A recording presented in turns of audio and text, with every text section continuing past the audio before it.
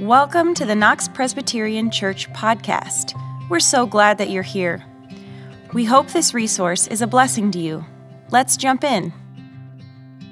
Well, good morning. Welcome once again to our one combined summer worship service. It is really a wonderful gift to be all together during the summer as a united family of faith. Today, we are starting a new sermon series. This series will carry us through the remainder of the summer, and we're calling it Life Verse. Life Verse.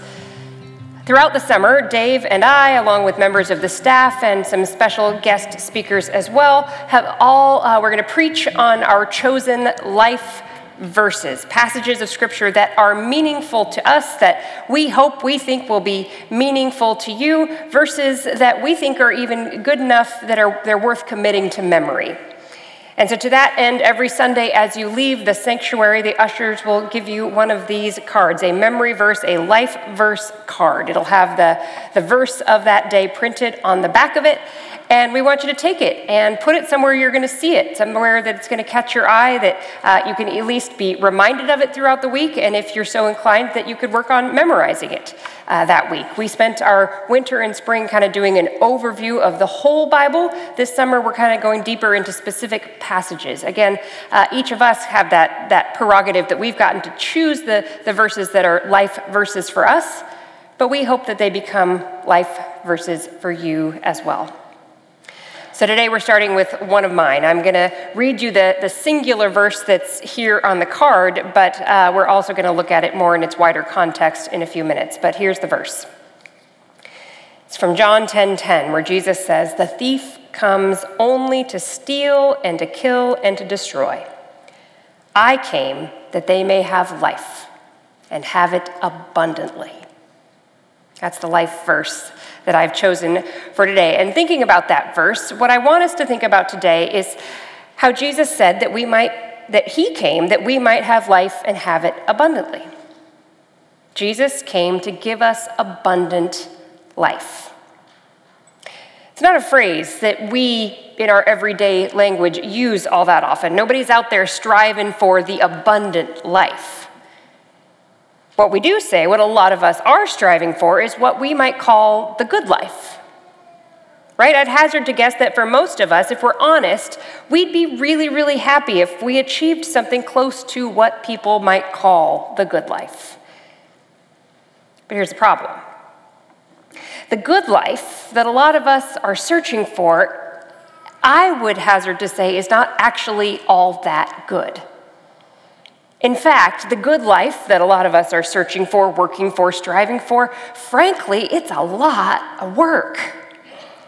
To me, nothing epitomizes the good life more than summer vacation. And I'll tell you what I mean. We are in that season. We're in the season of summer vacation, and all of us, we look forward to summer vacations so much because we think, we imagine that that's really where the good life lives, and so we plan for it, we save for it, we dream for it, we get ready for it, and we think when we reach that vacation that we have achieved the good life because we're just going to be able to sit back and relax. But a whole lot of vacations, well, really, they are not vacations at all. They end up being trips. And make no mistake, there is a vast difference between a vacation and a trip. Let me just give you a few examples. If you are traveling by car, it's a good chance it's a trip.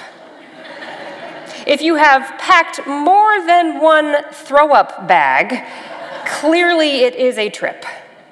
If you break into a complete sweat to the end that you have to change your car before you leave for your vacation, if packing that car leads to at least one, if not more, fights with your spouse, because one of you has a better system for packing, then you, my friend, are going on a trip. If your final destination has a kitchen, you are not on vacation. You are on a trip. If you have to grocery shop before, during, and after your time away, it is a trip. If there is a pack and play in your room, not a vacation. If you are in a hotel room with 2 filled double beds, not a vacation. If you are going to see a fort or visiting an aquarium, trip. If you are touring a battlefield in 90-degree heat, you are on a trip. If you have to pay more than your car payment for cheesy souvenirs that you will soon throw away, you are on a trip. How many of you are going on trips this summer?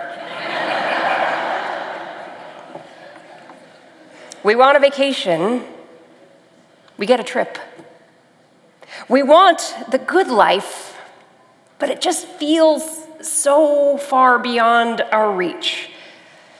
So it just got me thinking, what if the good life isn't actually all that good? What if it's not enough? What if what we're looking for ultimately can't be found in the places that we are looking?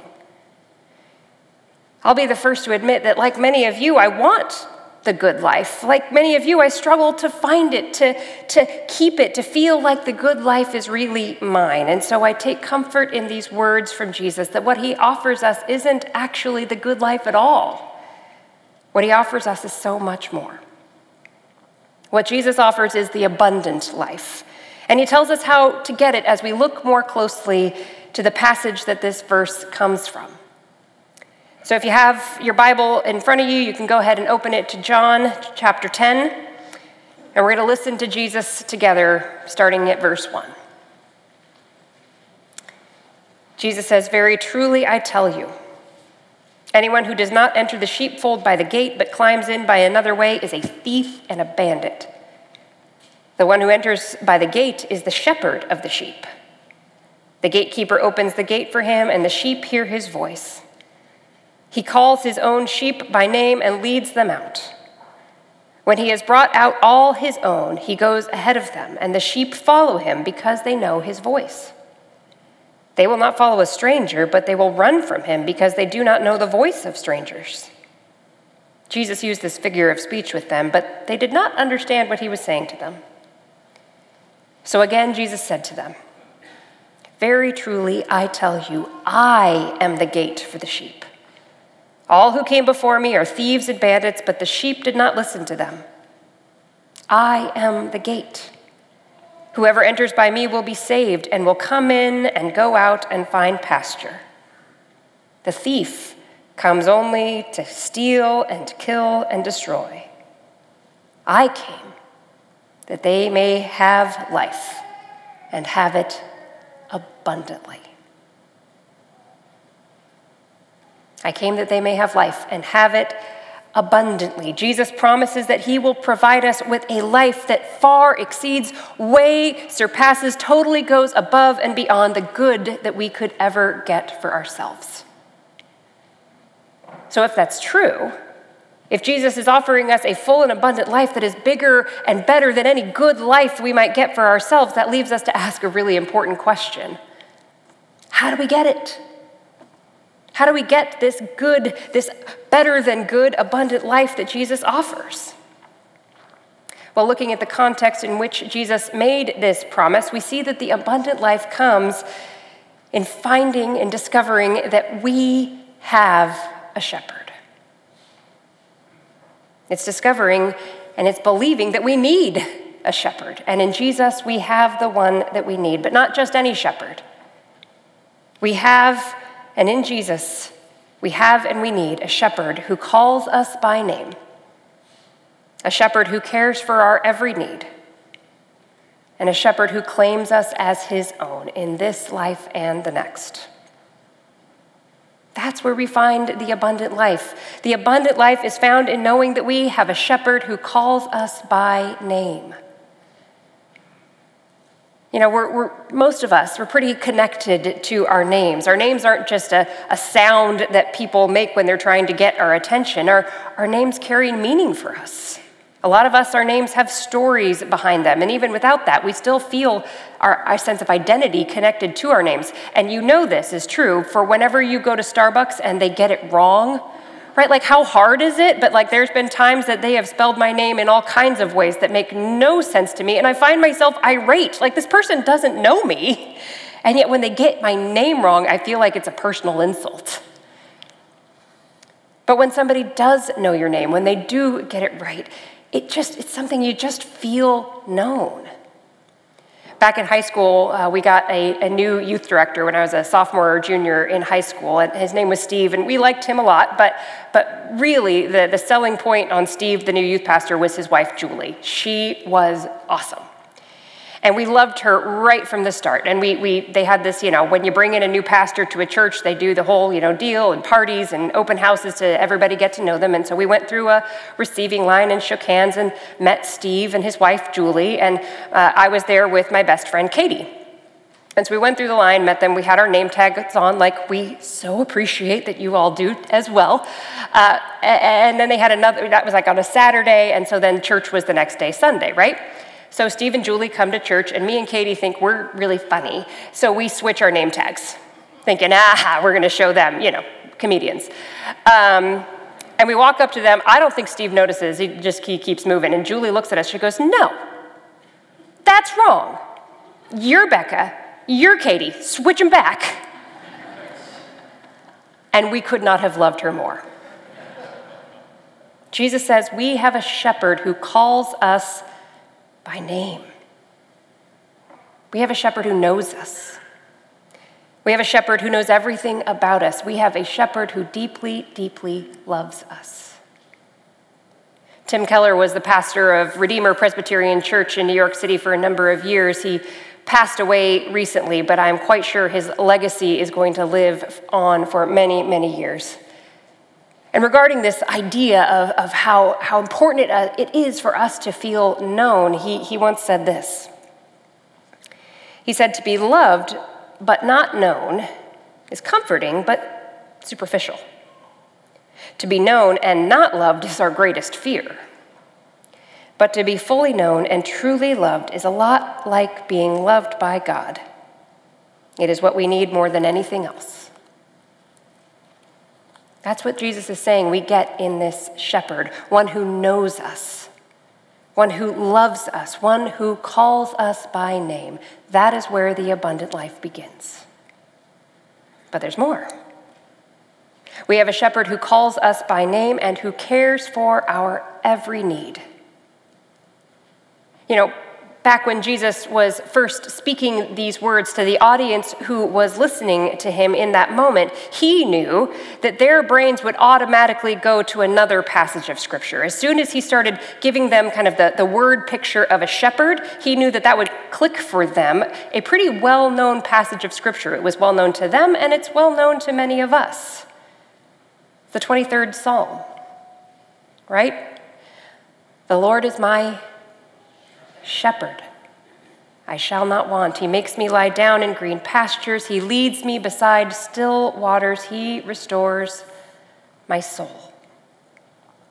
Now, we don't have time today to go all the way into that psalm, but I just want you to notice one really cool thing about it. If you have a Bible in front of you, you can look. I'll also show you on the screen here. But throughout that short psalm, the shepherd actually moves to 3 different locations. In verses 2 and 3, we read, "He leads me beside still waters. He leads me in right paths for his name's sake." Sometimes the shepherd goes before the sheep, leading them to the places he wants them to go. But then in verse 4, we read that as we walk through the darkest valley, where is the shepherd? "You are with me," he says. When we go through trouble, when the sheep are in trouble, the shepherd isn't out ahead of them. No, in those darkest valleys, the shepherd is there beside them. And then in verse 6, it says, "Surely goodness and mercy shall follow me all the days of my life." In Hebrew, the word here for follow literally means to pursue, to go after. When the sheep wander off, the shepherd never lets them go. He's right there behind them, chasing after them. Whatever our need, we have a shepherd who cares.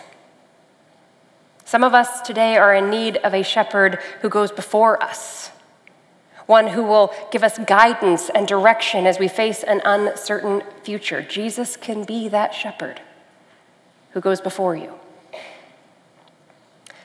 Some of us, others of us, are in a dark, dark valley today. Some of us are in the valley of the shadow of death. And you need to know that you're not alone. Your shepherd assures you he is right there beside you, comforting you, carrying you, keeping you safe in his arms. And some of us, some of us may have wandered off, or we have loved ones who have strayed. But none of us can go far. For we have a shepherd who is behind us, who is chasing after us, never ever willing that any one of us should get lost. Before us, beside us, behind us, no matter where we are in life, we have a shepherd who cares for our every need. Our shepherd calls us by name. Our shepherd cares for our every need.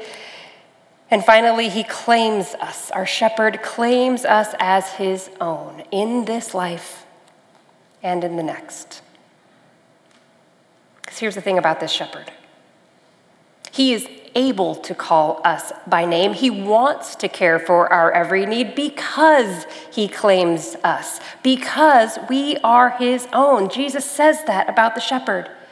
He says he calls his own sheep by name and leads them out. When he has brought out all his own, he goes ahead of them, and the sheep follow him because they know his voice. We are his own. The Heidelberg Catechism is one of the confessions of the Presbyterian Church. It's one of the statements of our shared Christian faith. Written a lot of years ago, and is written for the purpose of teaching new believers the basic tenets of the Christian faith. And so it's written in this kind of question and answer form. And I love the first question of this statement of faith. First question is, what is your only comfort in life and in death? I just want you to think for a minute of how you'd answer that. What is your only comfort in life and in death?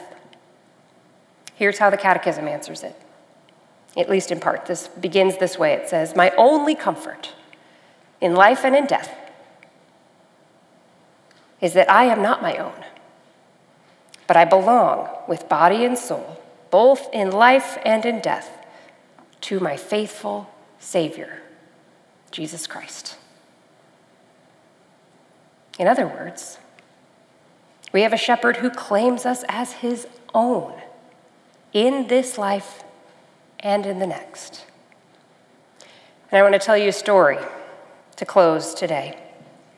A testimony of a couple named Steve and Cheryl Hayner, whose story I think demonstrates how powerful this abundant life truly is. Steve Hayner was for many years the president of Columbia Theological Seminary. Before that, his career took him to places such as leading InterVarsity Christian Fellowship, serving on the board of International Justice Mission, being a leader in World Vision Relief and Development Organization, doing a lot of things. I became familiar with Steve Hayner back in college. He came to my college campus and spoke several times. And even then, you could tell he was a person who lived this abundant life in Christ. Well, just after Easter 2014, Steve was diagnosed with pancreatic cancer. And as he battled this terrible disease, Steve and his wife Cheryl kept an online journal of their experiences and reflections, which his kids later turned into a book. I read it several years ago, but it sticks with me even still. It just was a beautiful picture that Steve, even as he faced death, he lived this incredibly abundant life. I want to share with you some of the things he wrote. He said, facing death has a way of clarifying life. So let me tell you a few things I've learned in the last few months. 1, when Jesus is all you have, you soon discover that Jesus is all you really need. It is Christ who gives us meaning, purpose, worth, and security.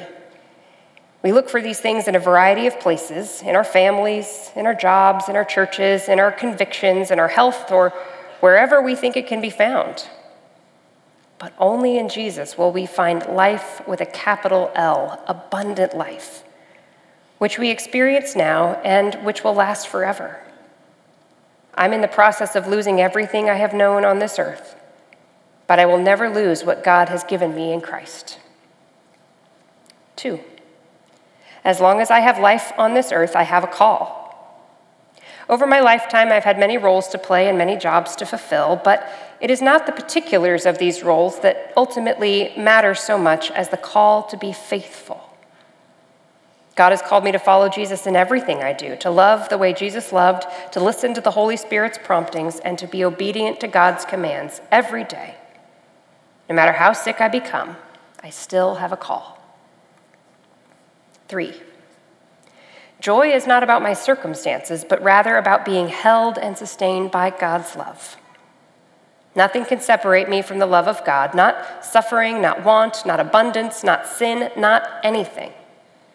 God loves us from beginning to end and through every circumstance. If there is one thing that I can trust, it is God's love for me in Christ Jesus. There is nothing new about any of these lessons, but God continues to remind me. On Halloween, an unexpected reminder came from a trick-or-treater who was about 8 years old. As he took his candy, he blurted out that he knew I was sick, and his family was all praying for me. "Thank you," I replied. And then, with big, sincere eyes, he looked at me, smiled, and said, "Heaven is going to be wonderful, you know?" All I could think to say was, "It already is." Well, Steve knew it then, and he knows it fully now. Heaven is wonderful. On January 31st, 2015, surrounded by family and friends, Steve Hayner entered into his eternal life. And he did so with total peace and complete joy, because he knew with all his being that he was claimed by his shepherd in this life and in the next. I came that they may have life and have it abundantly. Friends, this abundant life is available to you today, this very moment, if you would simply open your hands and open your heart to receive Jesus, your shepherd. Your shepherd who calls you by name. Your shepherd who cares for your every need. Your shepherd who claims you as his own in this life and in the next. Receive that gift of abundant life. Thank you for listening. For more information on how to get connected, please visit our website at knoxpres.org. That is knoxpres.org. You can also subscribe to our podcast on iTunes, Google Podcast, or Spotify.